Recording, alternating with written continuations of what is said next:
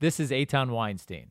And I'm Naor Menninger, and you're listening to Two Nice Jewish Boys.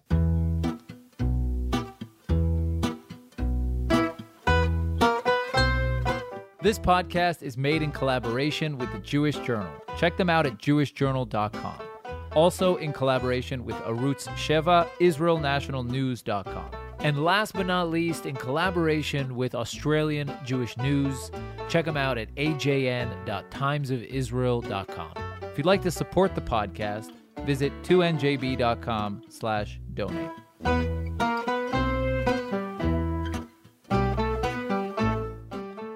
A legendary Jewish poet once wrote, "It's lonely at the top." And indeed, the higher you climb in politics, the lonelier it gets.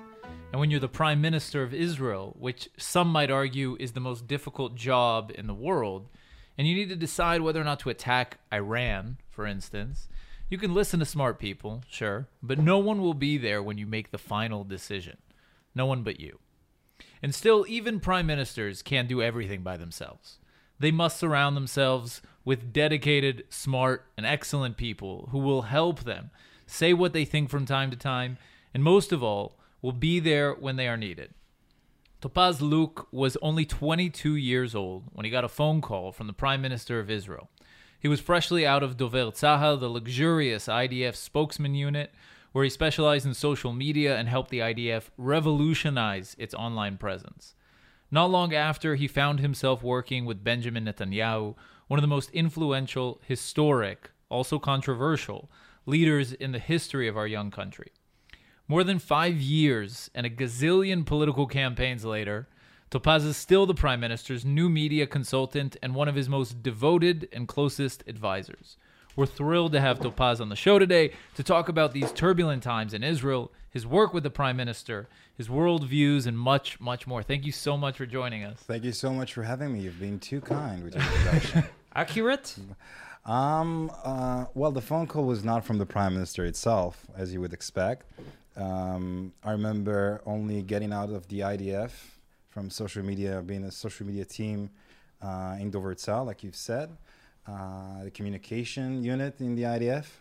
And I was moving to Berlin to study German and to study over there, but with the hope to come back to Israel.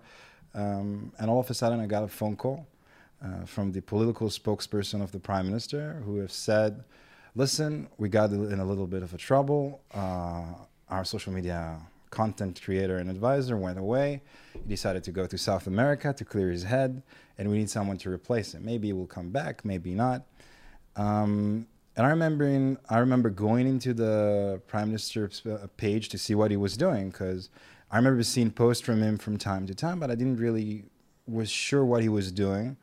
And going in, seeing that he was writing, only putting his spokesperson like messages out and not writing his first body saying, "I'm doing this," and instead writing the Prime Minister is doing that. So make it more personal. And then I saw there is a big opportunity to make some kind of a change and use this platform and to make his own voice.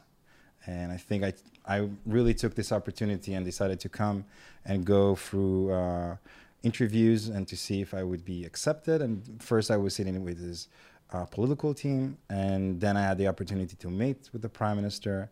Tell us about that first meeting.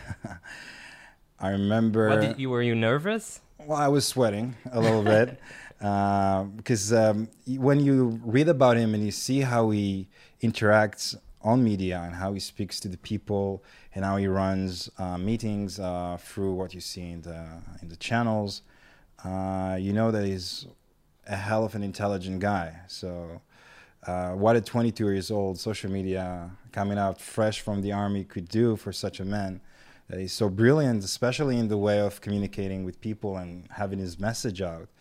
And I was sitting with him, and he was telling me his hopes and what he thinks the system can do.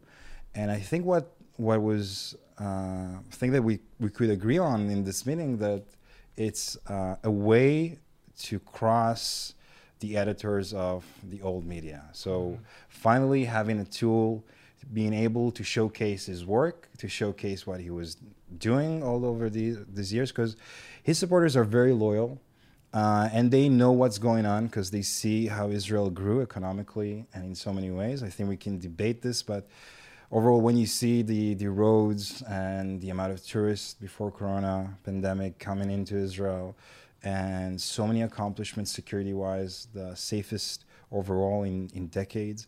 The border that he was building against a lot of professional people here in Israel, sometimes against the IDF opinion, and building the border in the south, doing a lot of really, really strong decision, but it almost vaguely even pronounced in the old media system. We can discuss this. We can go deeper. Why the reason why they don't want to showcase his work. So let's talk a bit about the old media and new media contrast, because I get the idea that, and I think it's great that new media gives many people, politicians especially, direct communication to the public. Yeah. They can speak to them directly. Yeah. But what it I think lacks that the old media has is the idea of posing tough questions, like putting tough questions in the face of the politicians or the figures, right? There's no one there that you can ignore one of 1,000 comments that's left on a post. So do you find that that's missing? How do you make up for that? On the contrary, because when Facebook announced the tool of having live broadcast, Facebook is the most used platform here in Israel still, maybe not for long, but we can also speak about this later. But when the live stream was open and the opportunity to have Q&A live, the Prime Minister seeing all the questions going on his screen, and he always asks, give me the hardest questions, always. Even though we as a spokesperson during the campaign, we want to sugarcoat some things and not to speak always on the hard topics, he always insists, I have answers for everything, ask me the toughest of questions and I can answer. And I think social media opened questions that are interesting to the public and not necessarily interesting for the editors that mostly have agenda here in Israel. And having this opportunity to have this discussion over social media was priceless.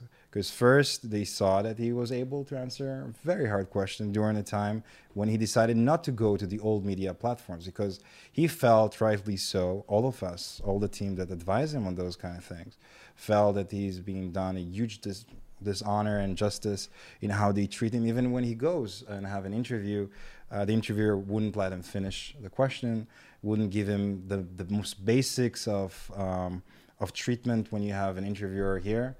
Not as kind as you both here applying to me, but so we felt that this tool, in this period of time that the media was really trying to, the old news channels try to harshly make everything that you do in a bad way, to have this option to show the public. Yeah.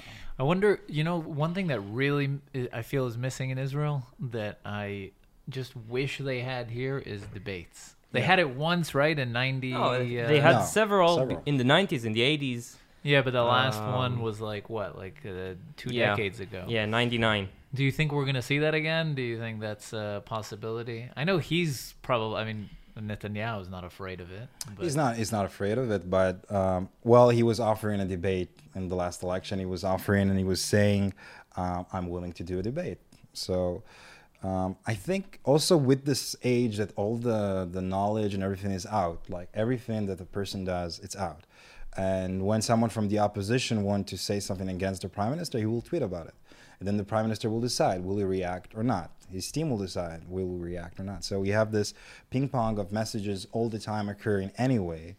Yes, there is something romantic and dramatic about having two people joining on the same stage and starting to hustle between them. So tell us a bit about just behind the scenes. How was it like in the past 5-6 years to work with Benjamin Netanyahu? What he's like in real life? Many people are so curious about it. I think up to this day when I wake up, sometimes I find it crazy that I'm working for him. It's like waking up to a dream every day. I really have a privilege and honor working for this man. He's so kind and gracious, and thinking about someone that is over like 60-something years of age and the experience that he has, listening to someone that, 22 years old, coming up to him saying How do you explain that? Well, I can explain it that how his image was translated through the media and through the news reporters was so false. Because they always try to show that he's robotic, zero emotions, and all of a sudden you find someone filled with emotion and heart and humor, and willing to hear other opinions against his. He will be able to listen to anyone. He will make a decision in the end. You can even change his decision making in, let's say, media, like let's say a tweet that you want to do or a Facebook post, and he listens, and you see it translate everywhere. Like even if his let's say security advisors come in, or someone from different spectrums of his work, he will always give everyone the option until his last breath to explain why am I wrong and why you're right and which direction we should take. And this is what makes him a great leader, understanding that he needs to be open and needs to understand what's going on. Even now in the corona pandemic, there's a lot of criticism that I've seen, that a lot of decisions being mishmashed and yes and no, but it comes from a place that he listens. He sees what the public is saying, seeing what the struggles are in this shifting times, and he wants to make sure that he makes the right decision, and knowing, but letting the people know that if something is not working 100%, he's willing to change. And how would you describe him as a person in real life? Well, when my father passed away, the first person that came, almost one of the first people who came to my house was the Prime Minister and his wife. And to see how much emotion he had.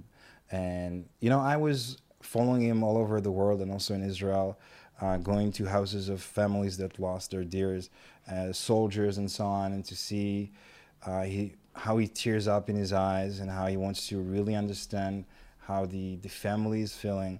And like seeing him in those hardships or getting really hard phone calls during the night or during his workday to hear that, God forbid, one of our soldiers died or something happened, to see really the different side of him that is not. That's also why we are very lucky to have social media and to have his willingness to shift into a world not having a full production crew, using your cell phone as a platform of media and not having all this tools, and understanding that you need to be rapid and to show the behind the scenes and the real person and not being too crafty about it, saying this is pure, this is what's going on right now, and even using the quality of the iPhone for your advantage, although the quality is pretty good, but showing this is real. It's not, there's not a producer behind it.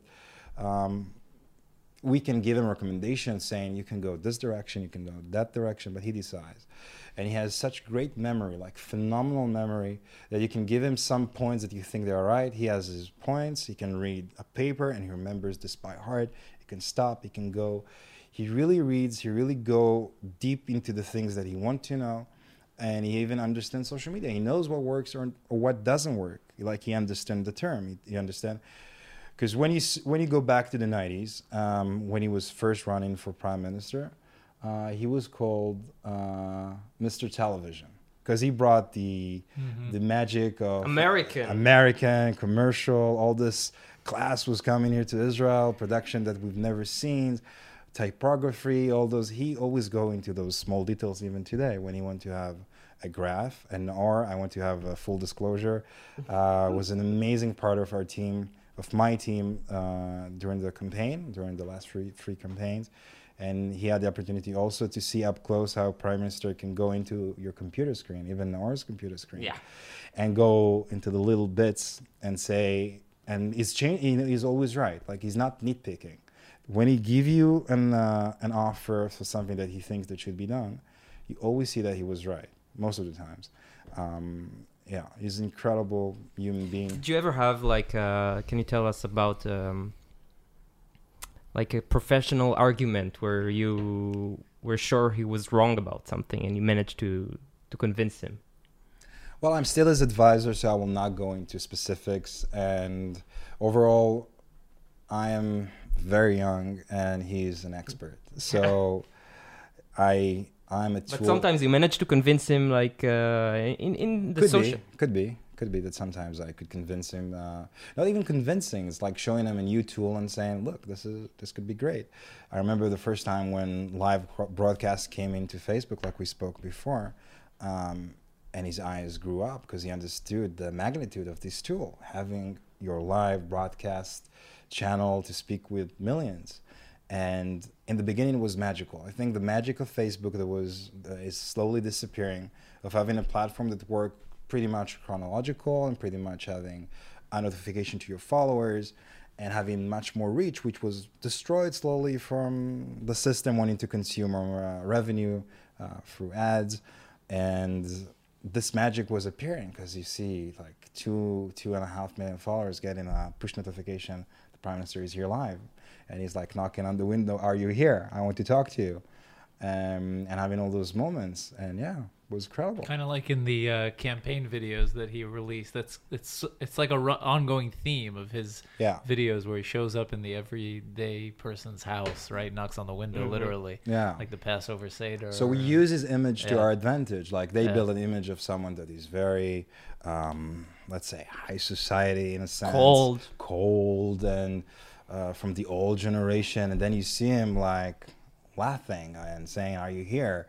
and making random phone calls to people, writing their phone numbers on the comments. And so it's an amazing feature to destroy a lot of fake news and a lot of fake images that they wanted to build upon So what's a day-to-day like, on the campaign and off the campaign? What's a day-to-day in you don't have much life? I was lucky enough to be in the Prime Minister office officially and to be on the political side. So I had a chance to have a glimpse on his official work and have a glimpse on the work of a political figure. So I had a bit of both worlds. And walk us through your craziest day that you remember. Wow.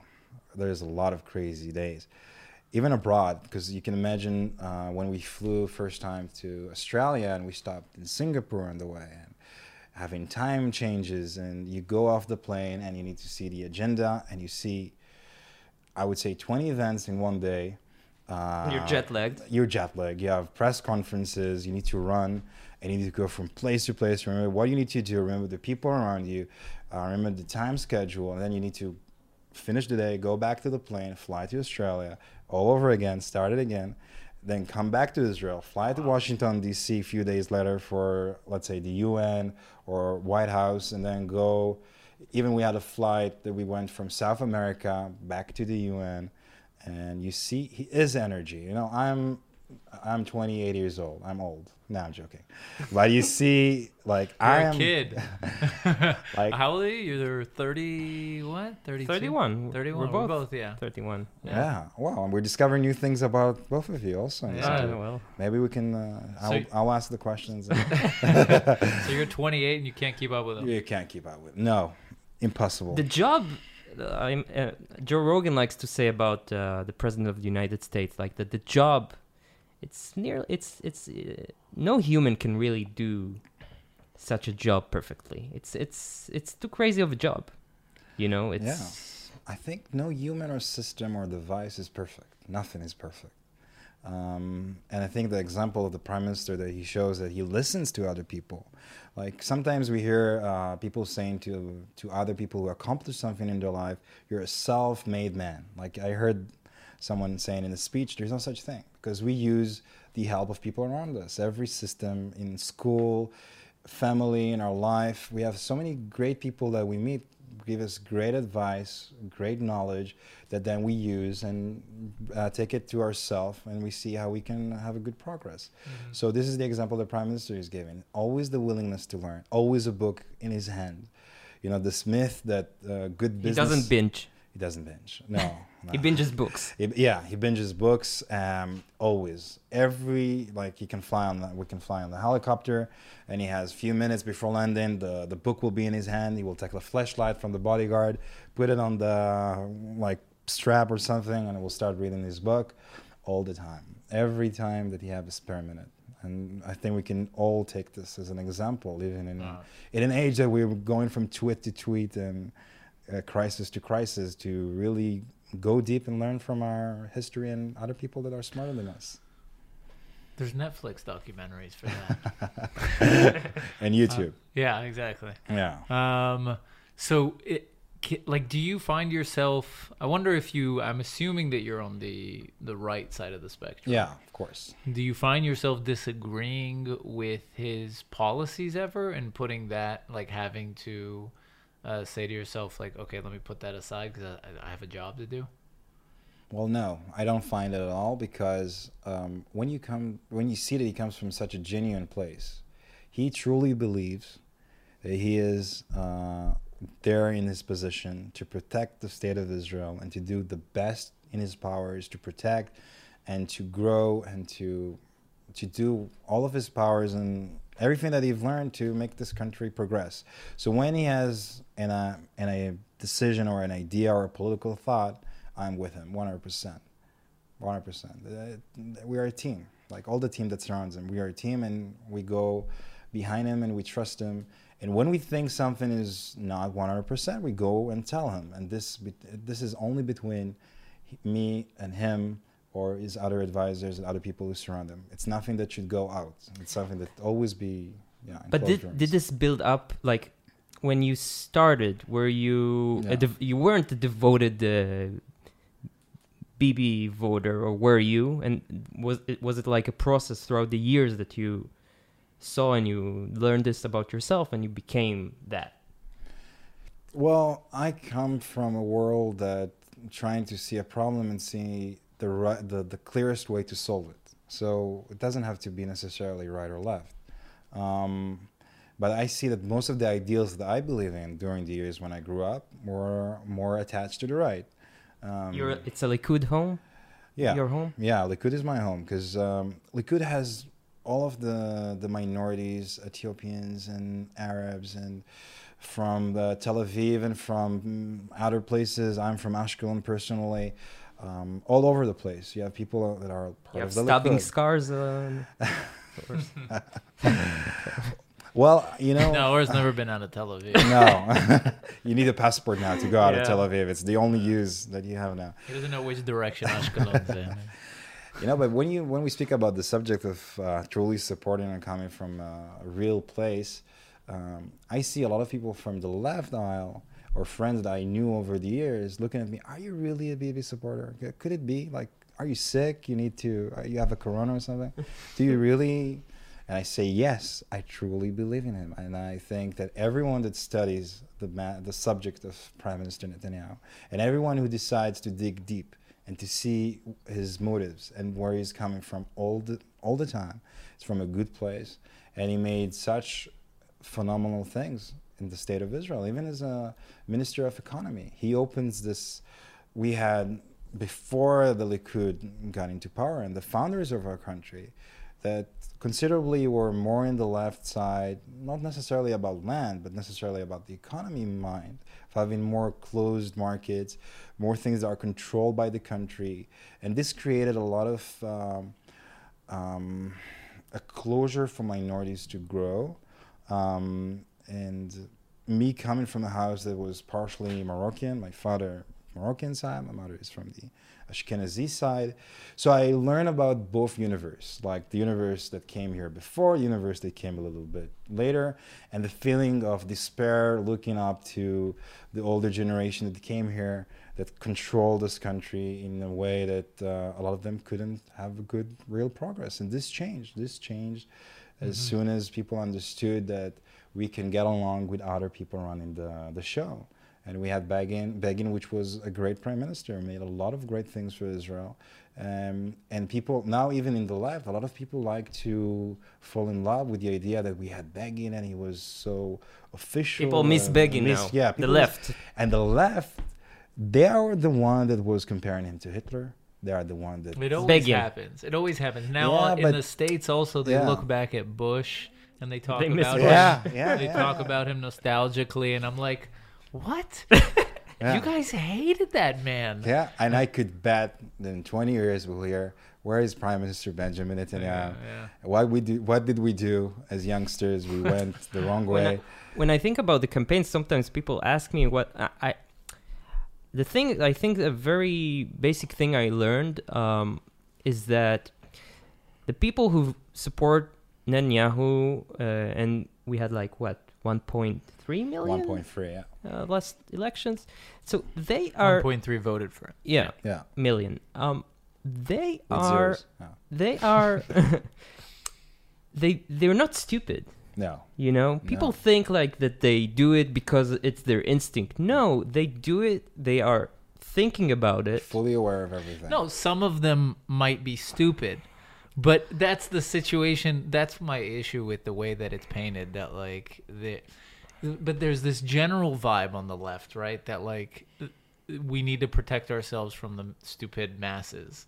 Like, yeah, there's some stupid people, there's some smart people, but that's Also the in the idea of left. democracy, is that everybody votes, and you have to respect the idea that in total people are making the decision that's right for us. Yes. Because But it's safe to assume that most people, like, they vote Likud. They know what they're doing. Like, they think about it, and they don't do it because they're robots. Yeah. I wouldn't say stupid. I think I would say misconception, misunderstanding of the situation. Because when you see people from the left, especially older generation, you see they come from a place of a lot of hate. Like they hear the word Netanyahu and anger comes into them. Mm-hmm. Like it's not even like they can't even explain it. They can't go into details why we don't like Prime Minister Netanyahu. And when you go on the right, a lot of them can be very like they could explain why they like Prime Minister Netanyahu, but they can't explain why they hate the left. Like there is also this void of not knowing to know how to explain why they hate them. Like they don't go back to the history and understanding what happened before. Just they have a feeling, which rightly so, that he's being crucified 100% all the time. All the time, they're trying to make him go away. It's not Why? working. It's not working for. There is a lot of reasons. Who's they, first of all? Who is they? Well, we spoke a little bit before. The older generation that built this country, the white tribe, let's say, that they don't like this change. They don't like this thing that is running in a different direction because they believe we can reach a peace agreement with the Palestinian Authority right now. We can do a lot of things that the Prime Minister Netanyahu is not doing. Welfare country. We should have a welfare. We should have a welfare country. We should spend money like even before, Corona time changed the economical strategy of Israel, but they wanted even before to spend like there is no tomorrow. And I think a thriving economy and a thriving country is based on competition. You need to have this sense of competition. I think there is a good synergy in Israel between being helpful to weaker parts of the public and to be also supportive of competition and growth and having the ability for foreign companies to come to Israel. And I think there is a lot of work still to be done, which the Prime Minister is pushing with the sense of bureaucracy and making companies more willing to open new doors in Israel and to have more of an easy system to build a business and understand all the rules. So why in an do easier they way. want him? Well, I so think badly? I think they blame him for the evil murder of Prime Minister Rabin. I They think still they still, and I think there's a lot of people to blame for this. But the facts, let's speak about facts only. The Prime Minister, in every demonstration of the right, he came up and said, we have an issue with a political opponent. He's not a traitor. He is a political opponent who makes mistake, and he will clear his path, and we will change him through through votes, through election. And he said it time and time, even in Zion Square, all the time. He said this. And you have even opponents in politics in the 90s coming up to the studio saying, stop with the lies. Prime Minister Netanyahu was not inciting for the killing of Rabin. All the time he made it very clear it's a political issue. It's not about the person. He's not a traitor. Rabin accused him in real time of. Well, when things heats up in politics, sometimes you go into stress mode. You don't speak about the sense of things. He's the head of opposition. He's very talented. He was a threat. And I think he tried to push this responsibility to him, which was wrong. I don't see it as something, if the man goes out and says time and time again, he's not a traitor, he's a war hero, he has a lot of medals on his name, but he's wrong. His political path is wrong. And he was insistive of saying this every single time that he heard or saw that the Rabin name was being butchered, not in the right way. it's a fact. It's not nothing that we can find. And even the 'Cause- murderer says like the main thing Yeah. that pushed him was the extremist rabbis who gave the the agreement on this they like crazy- said you can basically you can go and kill him. Even there, I mean, I'm sorry, but even they're not responsible. In the end, it's like another issue that I had. It's taking away human agency. I mean, he pulled the trigger. The whole idea of inciting violence, like, is gone a little too far. This hate speech idea that, like, okay, you know, because someone said hateful stuff, then they motivated someone to murder someone. Like, you commit murder, then the person who committed the murder takes responsibility for it. Yeah. And it's not even like you can find a quote where he said, you know, we should take out this person. It's just, I mean, it seems to me ridiculous. We are more sophisticated as humans to understand that we can't blame an entire public on something that one person did. Here in Israel, you can often hear, if you're a right winger, you'd be told by a leftist, you guys murdered Rabin. Yeah, like Yeah. the All the entire time. right, the All the entire time. right. Even now that we see the crazy incitement going on against Prime Minister Netanyahu, you see so many harsh tweets, comments, posts, people saying this publicly on the streets here in the demonstration, saying he should be killed. His Yair, his son, should have been killed. His wife also. We need to kill them. We need to stop them. We need to find Someone ways wrote, to. too bad I couldn't go back in time and stab Sarah when she was pregnant with Yair. Yeah, exactly. Yeah, Yeah. it's pretty rough. Crazy. What, like on Twitter, on social media? Or Yeah. something? Yeah, with his own name. It's like, it's crazy. I mean, if you could go back in time, you should have killed Hitler. Yeah. Yeah. Come on, man. Even today, we had in the media a story saying there was an incitement post. Someone wrote, we should kill Prime Minister Netanyahu, etc., and say this is a fake user. Like the left and the media, which almost the same thing, were saying, how could it be that the Prime Minister is sharing this horrible incitement, which is a fake profile? Someone is standing behind this fake profile. You know, someone wrote this. It's not like a robot. I mean, someone is an Indonesian guy, but someone pays him. So that's his the guy. Exactly. And I really wish that the police will find out. Like the cyber team should find out who is behind this. Maybe we'll have a comment farm. And I remember, Nor, during the campaign, that so many companies came up to us, to me, I don't know if to you, saying we want to offer you 300 commenters. We want to offer you a team. Likes. And comments. like make your opinions out. And no, we didn't, because Benjamin Netanyahu has such loyal fan base that are existing in social media, doing the same work and doing this honestly. And I remember in the campaign in 2015, there was a woman that was calling me crazily, trying to say, I want to volunteer, I want to take part in the social media effort. And I said, okay, come, I want to meet you, let's see how you can help. And we found out she was a reporter from Channel 12. So she went in with a hidden camera, and she was trying to say, I want your messages page. I want to understand what is our goals, who we need to attack. I want to have the exact messages from Balfour. And I said to her, no, we don't have this. Are you a right winger? You know what we stand for? And she was like, she was like, didn't know what to answer. I was saying, so why are you here if you don't know how to answer those things? And who is our enemy? Like at the time, we had a very clear media enemy.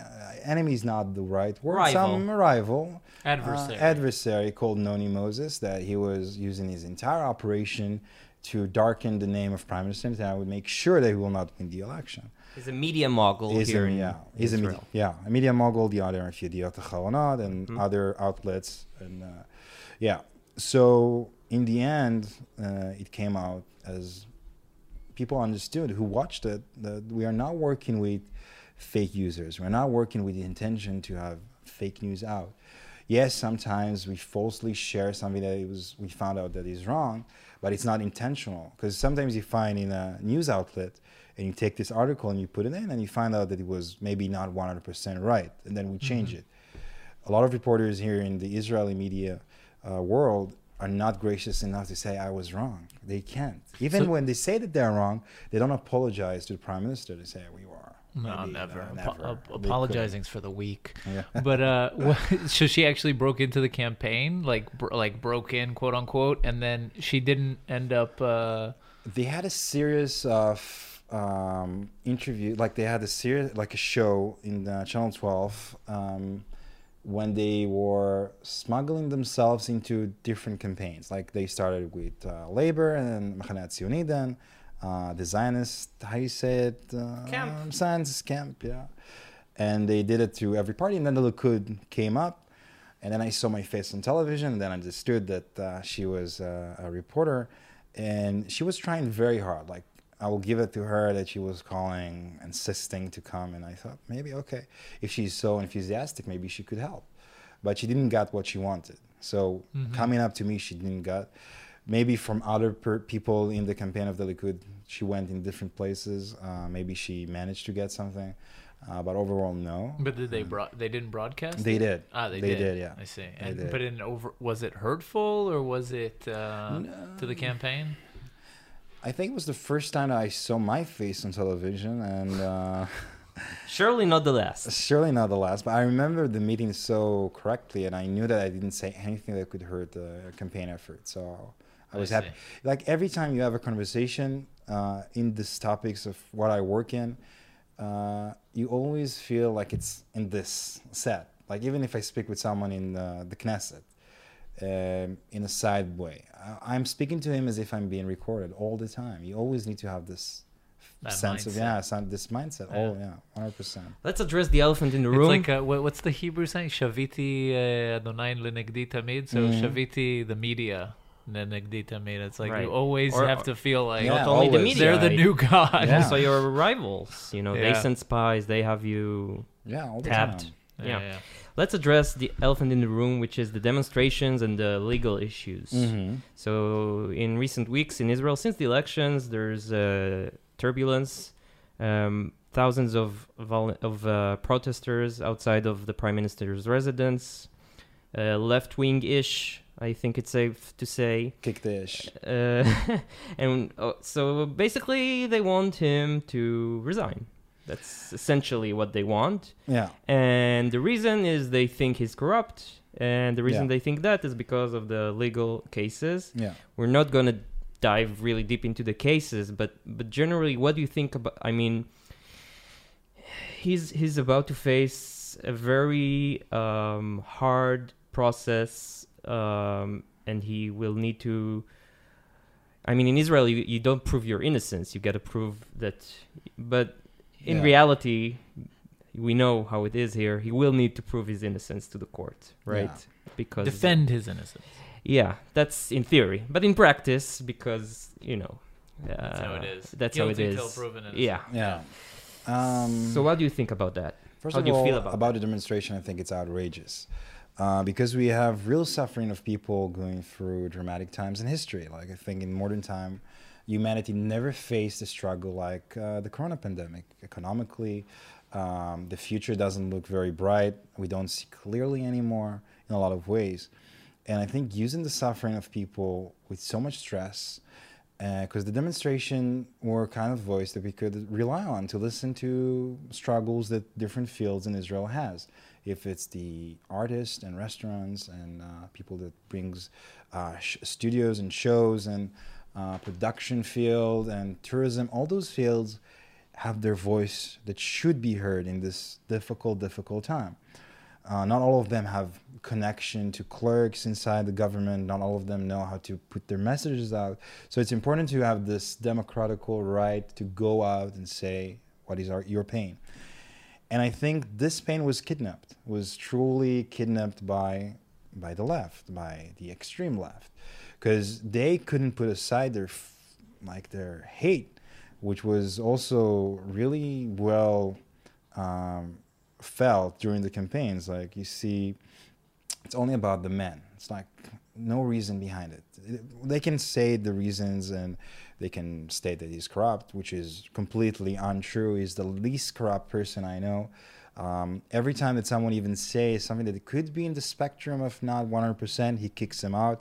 Even before, when all of those stories came out, saying, because I'm working for him since November 2014, so even before all the stories came out, I saw how he interacts. I saw how he works.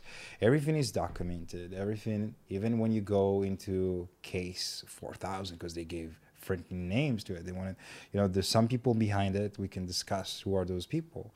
They want to make a big story out of it. They want to make it like a Hollywood story. So 4,000, the case of him giving 1 billion shekel out of the money of the government to have favorable press. But the sad story is that there is zero favorable press. You see nothing. You see exactly the opposite. You see a media outlet that was so against him. And I think if like having good media is something that is corrupt, that's what they're trying to prove. So having bad media could be trying to, how you would say, schita b'yumim. Like, how do you say it in English? Blackmail. Yeah. So the opposite would be blackmail. So every reporter that goes and speak against a politician is blackmailing him because he wants to get the better story. So this is absurd. But the relationship between media and politicians was always shady. Yeah. And it will always be shady, I guess. But now, I mean, the state took upon itself to prove that this relationship is corrupt, and that's a big challenge for the state, for the persecutor to prove. First, they need to lock up all the 119 under MKs if they want to start and prove this, because this relation is fragile, and every reporter will tell you when he wants to get the story, or if another MK or a minister goes to a different channel and not to his channel, there will be consequences. Like, there will be things happening if he will not be coming to me and give me all the best stories. And I think this relation, it's wrong, because they use their power and influence to make the politician. I got to tell you guys an anecdote. I once knew a politician who was a minister many years ago, and he told me a story. He told me the first day I went to the cabinet meeting, which is secret here in Israel, right? You can't, it's a secret meeting. Mm-hmm. I get out of the meeting and I get a phone call from a journalist. And hello, what's up? And he tells me, right, this minister. And he tells me, the reporter tells him, so what? So what did they say in the meeting? So the minister tells him, I mean, I can't tell you because it's secret. A cabinet meeting. And the journalist tells him, X, let's call him Joseph, I'm going to fuck you up. If you're not, if you won't tell me, I'll fuck you. Yeah. And this was his first experience of cabinet. So and did he get fucked? Actually, he did. Ah, really? Yeah, actually, he did. Yeah, if you don't give information to reporters in this world, you're fucked. You are, because you rely on them. We spoke about why social media is great. There's a lot of bad sides into social media, but what is great that it killed the monopoly. There's no more the sense that in order to me having my work out, I don't need to have. But that's why they fight so hard for their of place. Course. They even they changed the way they report on things. Every reporter now has his Twitter account. Agenda. And they showcase their agenda, and they go into the extremes. You see reporters also like Barak Ravid or Ben Caspit, all of those kind of people crazily speaking against Prime Minister. Like, I call it, in Hebrew we say, like, somebody that is obsessive, like obsessive, and I say obsebibi. Like, they have this obsession against Netanyahu, which is unexplainable. And those are the kind of people who will never be admitting they were wrong. Ben Caspit made a career out of that. Yeah, but now he's the spokesperson of the demonstrations. Like, his entire life is devoted to show that there is a movement, that it's not. I think there is a reason why it's not working, because the Israeli mindset, when we have time of stress, when we have time that we need to come together, we usually come together during wars, and we have our fair share of crazy events going on in this country. And we have this really deep sense, and I think this is one of the things that kept the Jewish people so united, is that we know how to come together. We learn the history of the past, especially on the day that we're conducting this interview. And we speak about 1,000 years ago, when we fought each other and we were not able to look in each other's eyes and to say that we may be not agreeing on everything, but we like each other. Like, we have same goals, we have same things same points that we want to reach in our lives. Politics could be put aside sometimes, and we need to be able to hear other side of the story. And I remember driving a few days ago to Jerusalem, and I was going to Balfour to see the Prime Minister. And on the way, I stopped in the gas station and I met two old couple, looked very nice, wearing the Prime Minister shirts. Coming back or going to... Going to the demonstration. I was going to the Prime Minister, they're going to the demonstration. So... You were going to Prime Minister, they were going to Crime Minister. They're going to the Crime Minister. Yeah, the fake world. And he came up to me, this gentleman, and he was telling me, "Are you coming to the demonstration?" I was telling him, "No, I'm not." And he said, "It's not good. It's not good." And I was telling him, "I think you're very much wrong. And there is an other world that you should learn about it. And people that support Bibi are not bad people. I myself support Bibi." I said, "No, people that support Bibi are not in my spectrum. And I don't want to see them. I don't want to interact with them." He was very rude about this, but slowly I was speaking to him and I was going into like saying, "You need to understand there is another mindset," and it's like disappeared. And like it doesn't exist. Like this option to have I like to have harsh political talks with people that I find. I like it. I like to dive deep, to fight, and then to have agreements and disagreements. But, on Tinder. Good segue. Yeah. On Tinder, when I match with a girl, one of the first things I tell her is that I work with Bibi, because that's the point. Like at least 50% here in Tel Aviv, at least 50% of the girls. Abort. Yes. And that's what unmatch, SOS.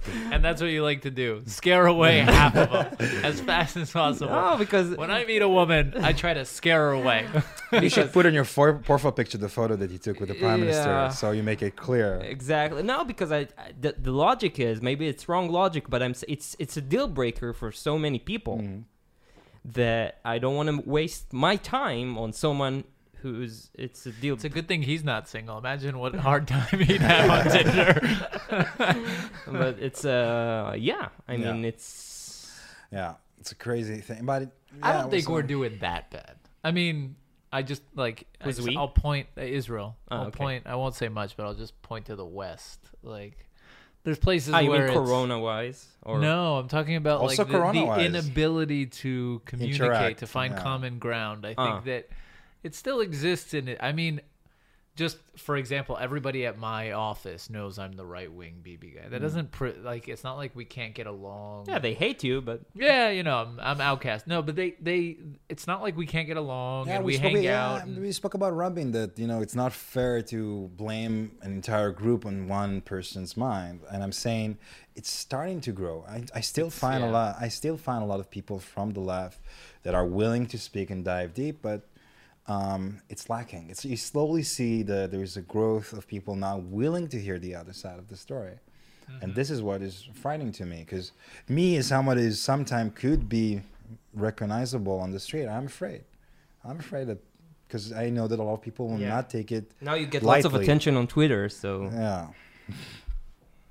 I think one of the things that bothers me is that we import American left-wing culture, which I think is what's really starting to cause that problem. the demonstrations here are inspired by the Also on social media, we follow only people that we agree with. Like you can go into your feed.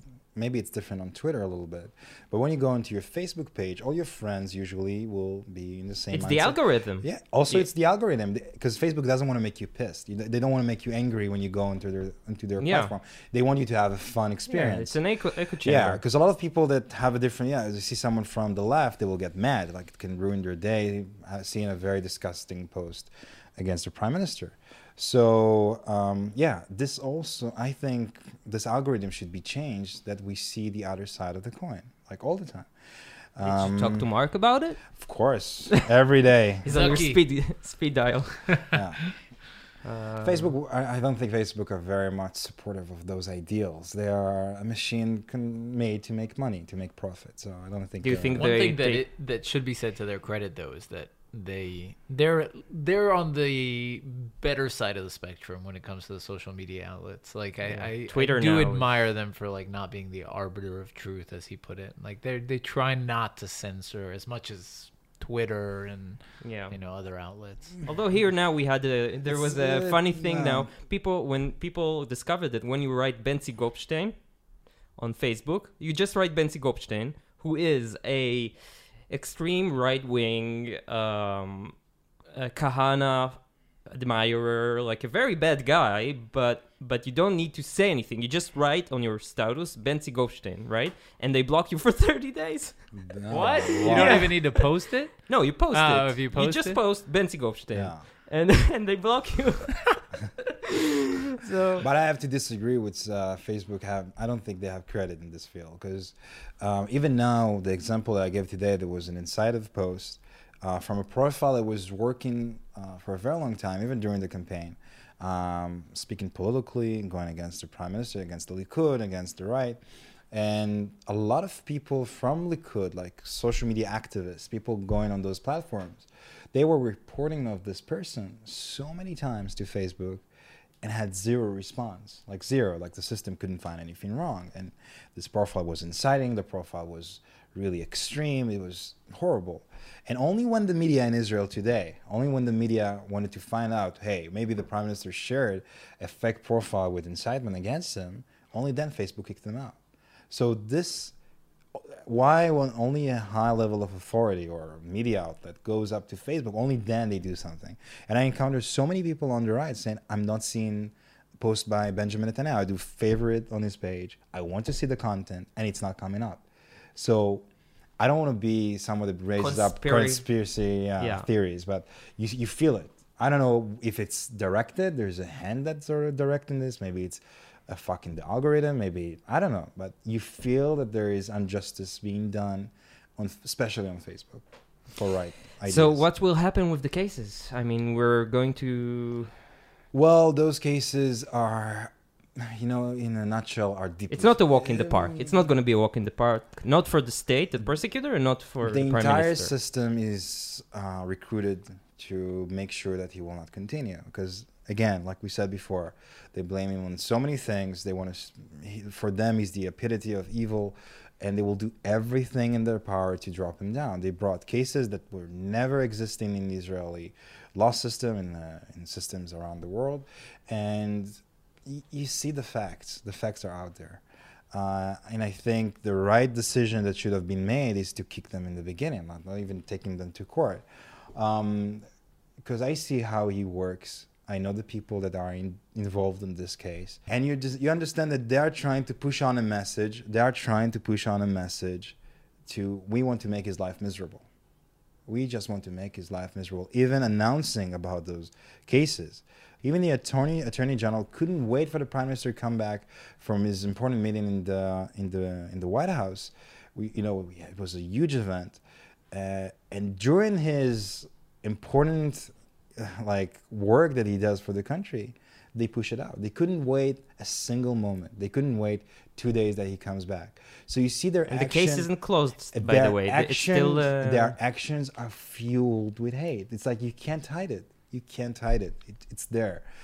And I really believe that the truth will come out, and I really believe that a lot of people will need to be deeply sorry for what they did and how they tried to make his life miserable. But he's extremely strong. Extremely strong. Wow. Yeah. We're happy that we could give you an hour of rest because yeah. Thank you so much for having me. Anything we didn't mention? Anything you want to add? Well, I have a list in my pocket, so I'll put it out. We're going to elections, you think?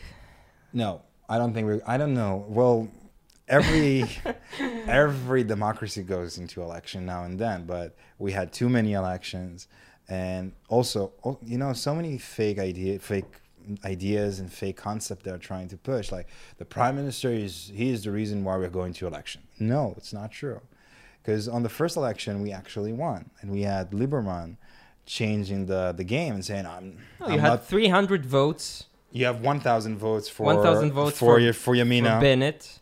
For Bennett and Shaked, which it's crazy because Bennett and Shaked has so much responsibility on their shoulders, because when they went into the first election, the election that was in April, they went against their base, saying we want to attract new audience. We want to have more not religious supportive base. They took a risk because here in Israel you need at least 4 mandates to pass. So they took a bet on their political career and on the country's future and process as having this right government. And they did the worst campaign on the book. Really. Like Yeah. every mistake that could have been pretty done. bad. Like they were singing a song, I need to be Minister of Defense, I need to be Minister of Justice. Like it was so bad and untasteful.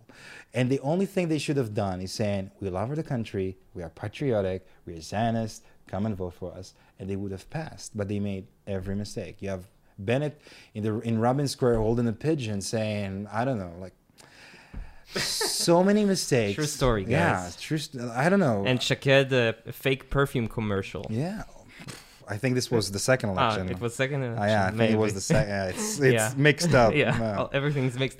But yeah, but they had like 1,000 votes they needed to pass. Yeah. And then we'd never be here because like we'd never be in a second election, third elections.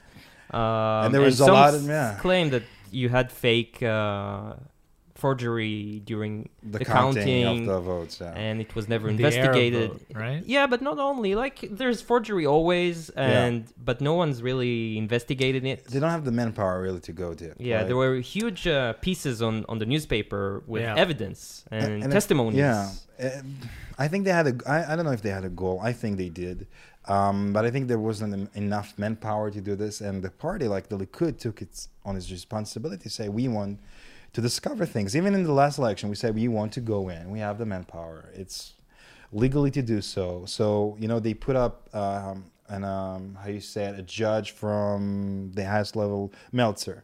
So they took Meltzer and they said to him, we want to discuss this. We want to look into it. We want to find out if there was misuse of if there was mistakes in the counting. And they said no, and they took the time to say no. Like they made sure no one will nitpick in what they do. Yeah. And then it was too late, and we were already in second election. Yeah, and we were already in essentially. second election. Yeah. So you're saying So no. A lot of the chaos that we had could have been avoided. So will we have fourth elections? No. On the prime minister side, it's like it takes two to tango, Yeah. and this is It's very fragile, the Well, it won't be situation. fourth at this point because we already had a government, right? Yeah, I mean, it's it's a restart. So Yeah. if it will happen, it will be the first election. Yeah, Yeah. exactly. And it'll Number be one. like the second trilogy of Star Wars, right? well, No, but the beats prime, the third trilogy. the prime minister, he said he will do anything in his power to avoid an election, and I think the partners who joined in to go inside, blue and white, they need to grow up politically. They need to face the fact that sometimes in politics you don't work by the clock of your supporters. You need to go sometimes against them. Like Ben-Gurion said, we do what is right. We do what the people needs to. Know what the people want, what they need. And if they will grow up politically and will understand that part of it is to have political sacrifices, like the sacrifices Benjamin Netanyahu did when he was Minister of Economy and Treasury, when he was going against the entire world, also against his base. Like he took a lot of... And he paid the price. And he paid a huge political price, a huge one. Yeah, but this is the price leaders should take. When you know that you're taking the right decision, you can take this price, and the history pages will treat you well. That's for sure. Thank you Topaz. so much. Thank you so much It was for having me. amazing. Toda rabba. Thank you. Before we go, we have 3 collaborations. The first is with the Jewish Journal in Los Angeles. They're at jewishjournal.com. Check them out for news, pieces, articles, podcasts, jewishjournal.com. Also, Israel National News. We collaborate with Arutz Sheva here in Israel. They have a great English website, so check them out, israelnationalnews.com. and finally, in Australia, the Australian Jewish News, AJN.timesofisrael.com for everything that has to do with Australia and the Jewish community there. And we accept donations, so please help us out. Go to twinjb.com/donate and pay us some money. And that is it. People can find you. You're in social media. Mainly on Twitter. But not in English much. Not in English much. But you can use Translate. You can use Some Translate. pretty interesting You stuff. have the button on downstairs. Just press So it. it's Topaz, Topaz. Luke is Luk, guys. So look Thank him you up. so much.